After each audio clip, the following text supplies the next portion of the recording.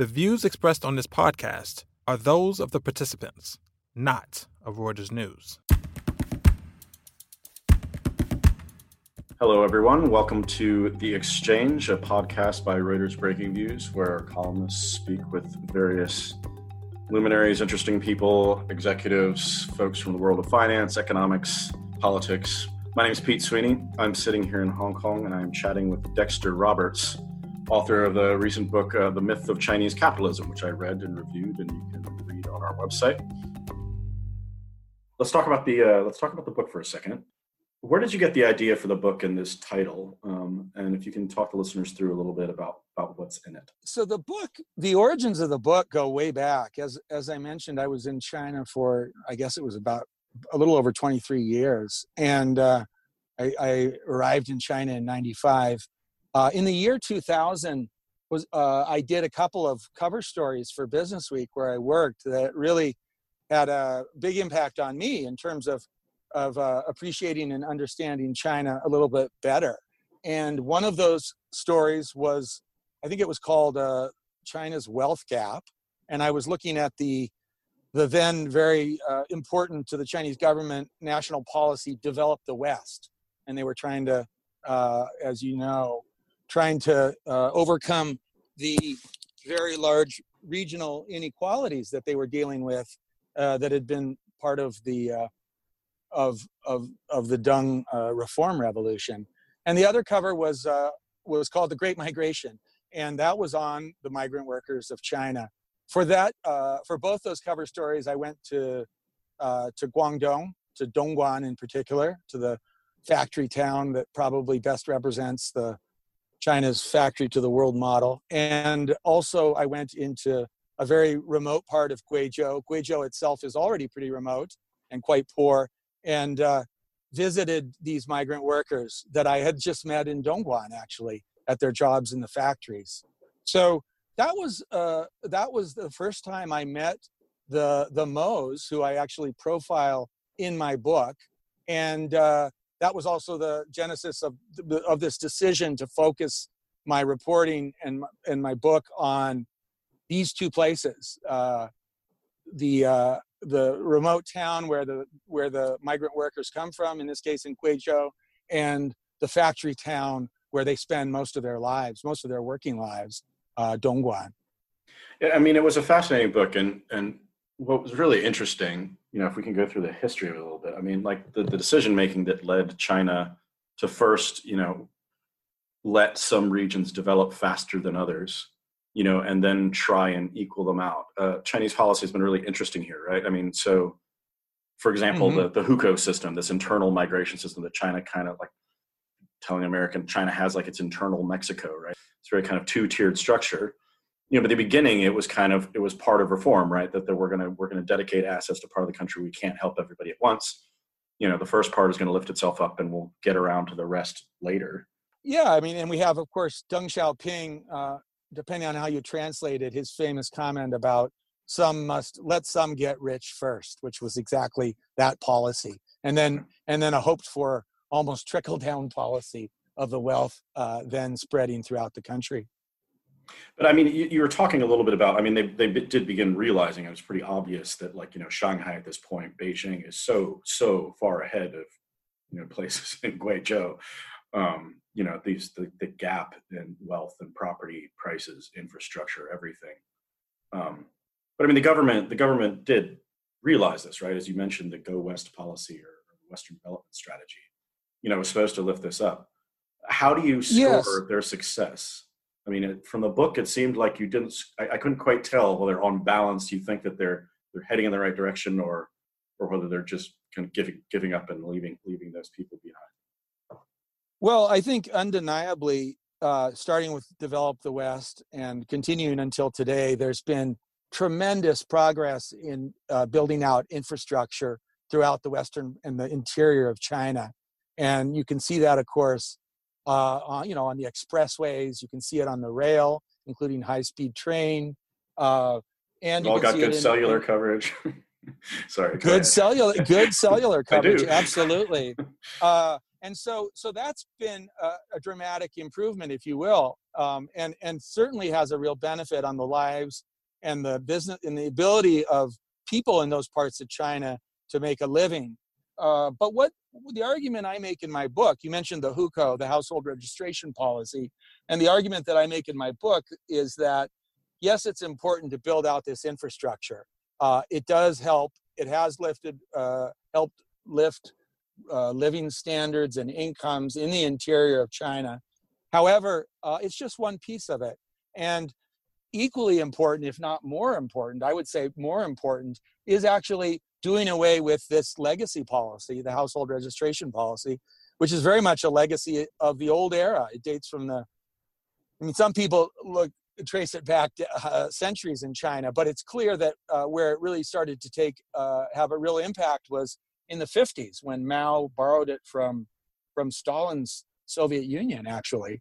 And at that point, the goal seemed to be having a relatively pliable rural labor force that would produce low-cost food for industrialization in the cities. Unfortunately, as Deng Xiaoping began the reforms in the late 70s, early 80s, this policy was not ended. People were allowed to travel, as we know, and work in different cities, but their ability to settle long time in the places that they worked was severely hampered by the household registration or the hukou policy. One thing that I think people notice in China compared to like some other developing economies is that the urbanization process did not produce massive urban slums. Do you think that's a valid defense of the policy at first, that they felt that like we've got hundreds of millions of peasants and we can't just let them all move to the cities at once? No, I think that is a big motivating is a big motivator on the side of the Chinese government. This idea that they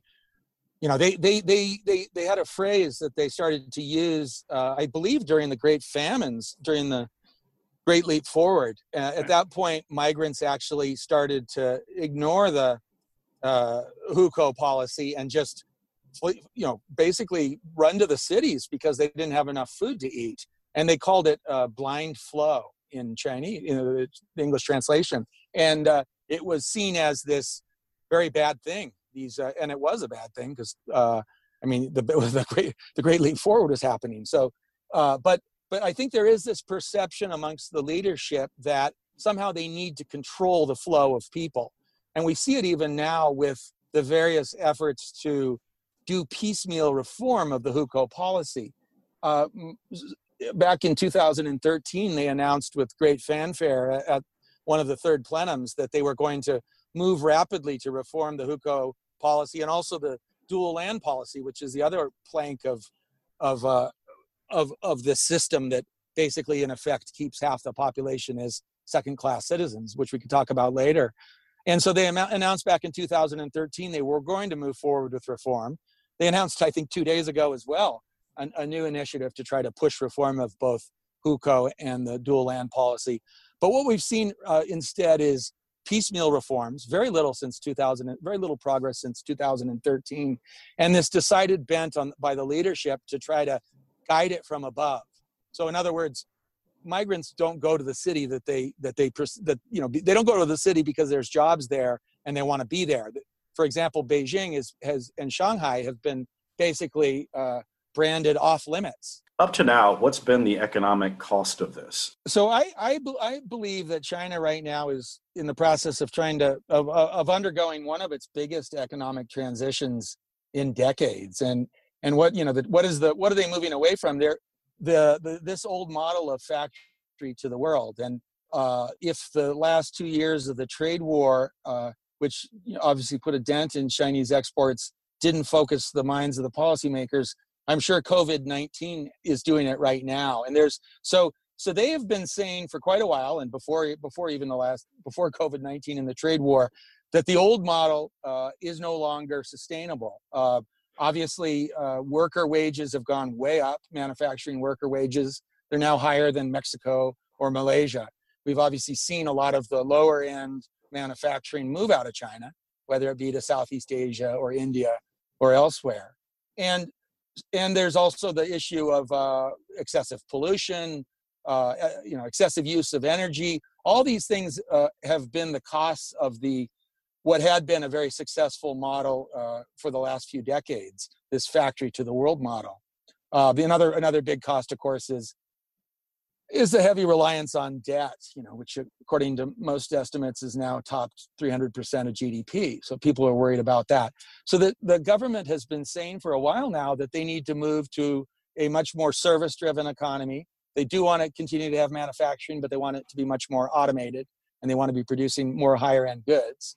But as you know, another huge part of their planned economic transition is to move towards a much more domestic consumption-driven economy.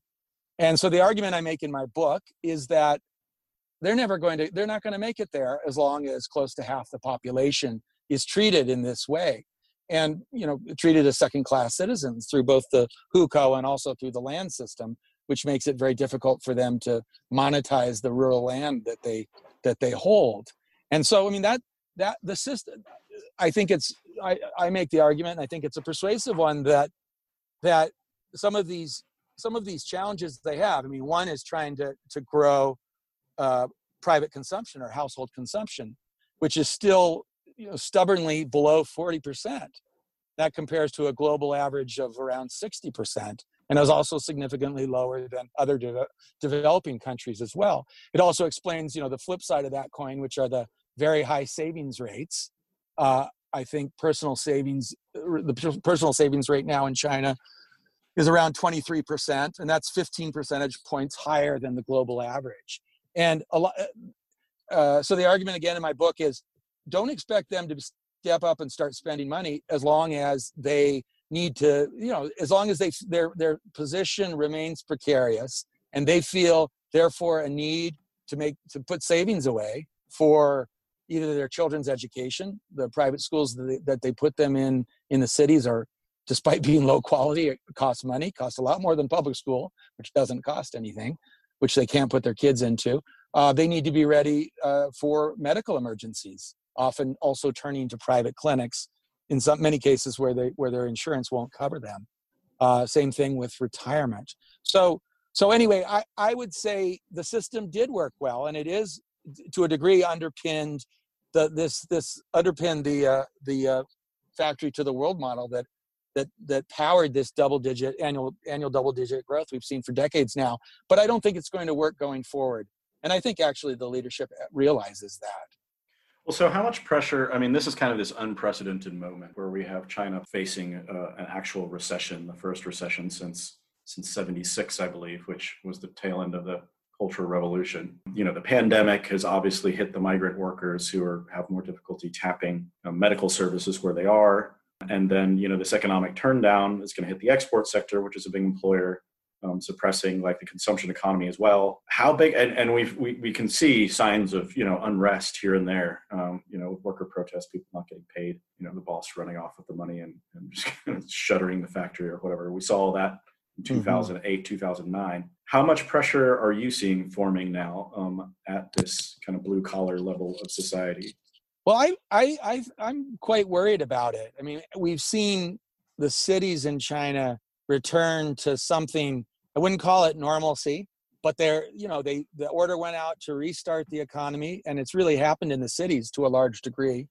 If you're a typical urbanite, you might be a white collar worker, and you either go in, as some of my friends do, to the office once or twice a week, but you mainly work from home still, and they'll be going back to the office more and more going forward.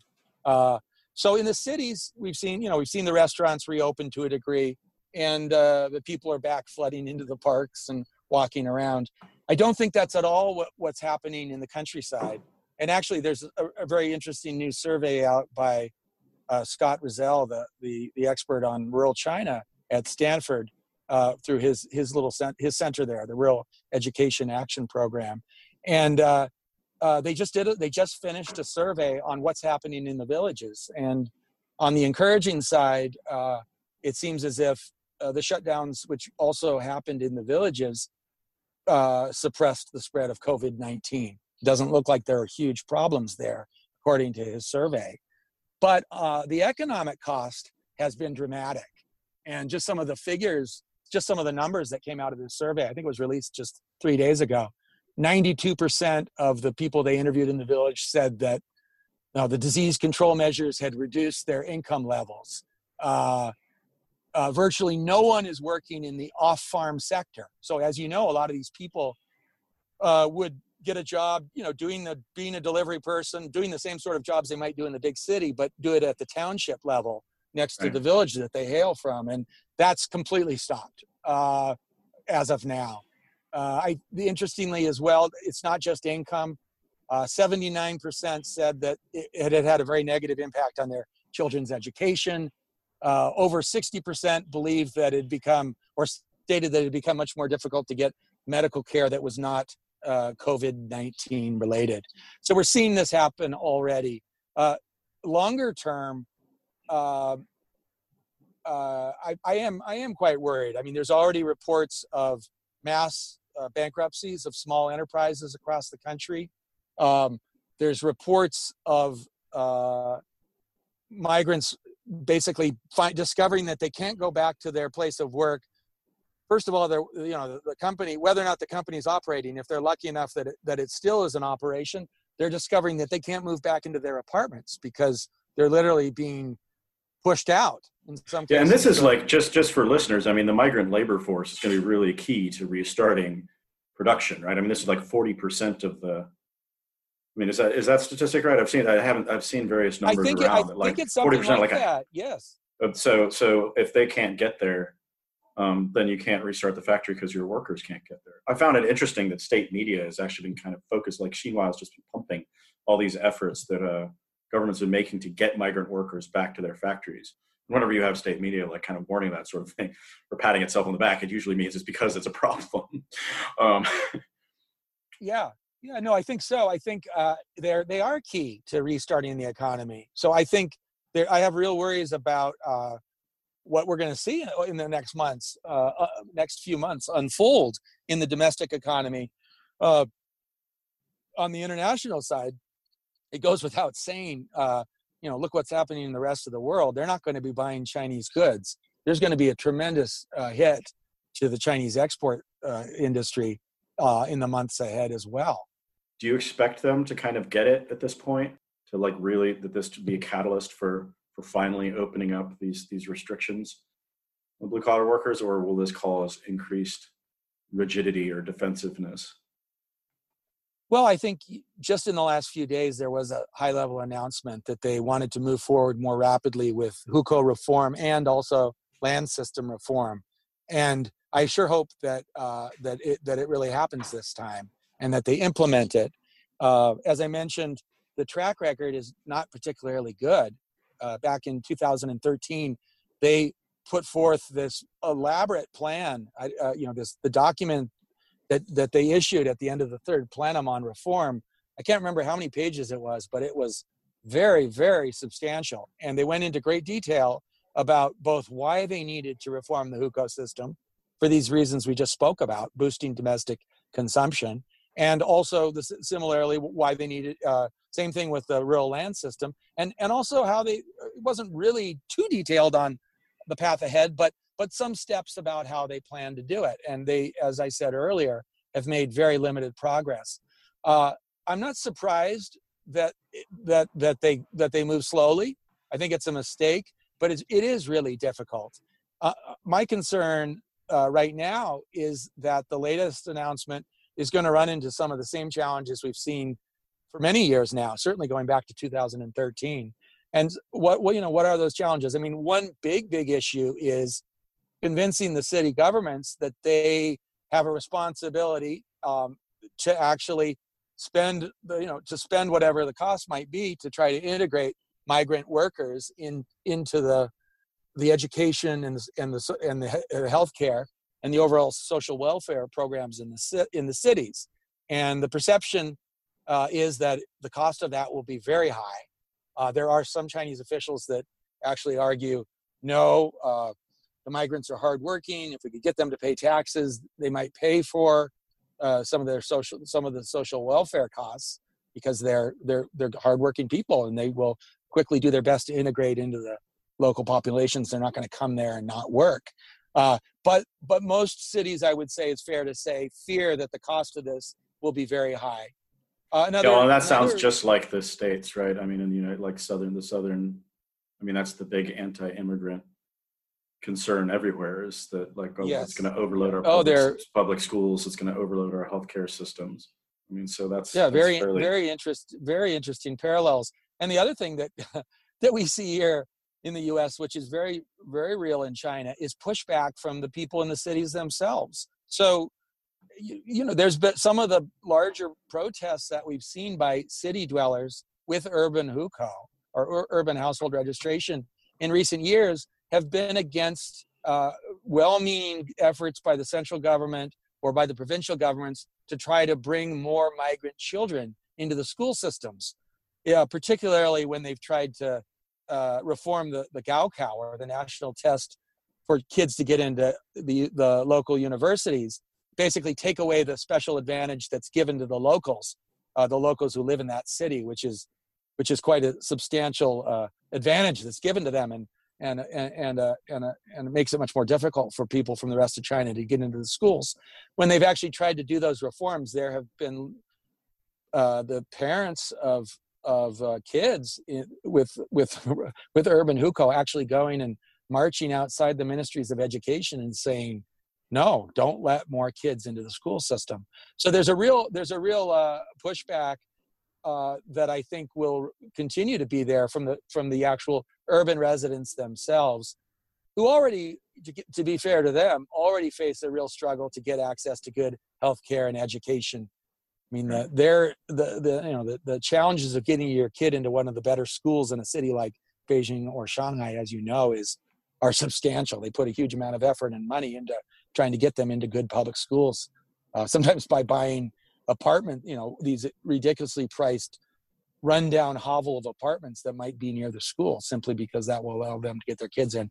So anyway, I think that's a big issue as well. And then just to finish what you mentioned earlier, I think there is a real fear about social stability, and this idea that if we loosen up the hukou too much, we will have this blind flow of migrants pouring into the cities, and potentially issues like the slums that other countries around the world have seen. Dexter, I really want to thank you for talking with us. And I'd like to thank you, the listeners, for tuning in. By all means, subscribe to us on iTunes, on Spotify, on the podcast software of your choice. Check out our website, breakingviews.com, where we have articles on Dexter's book and all sorts of other stuff. And tune in next time. And I also need to thank our production team. I'd be Sharon Lamb and Freddie Joyner for putting this together. And thanks everyone for listening.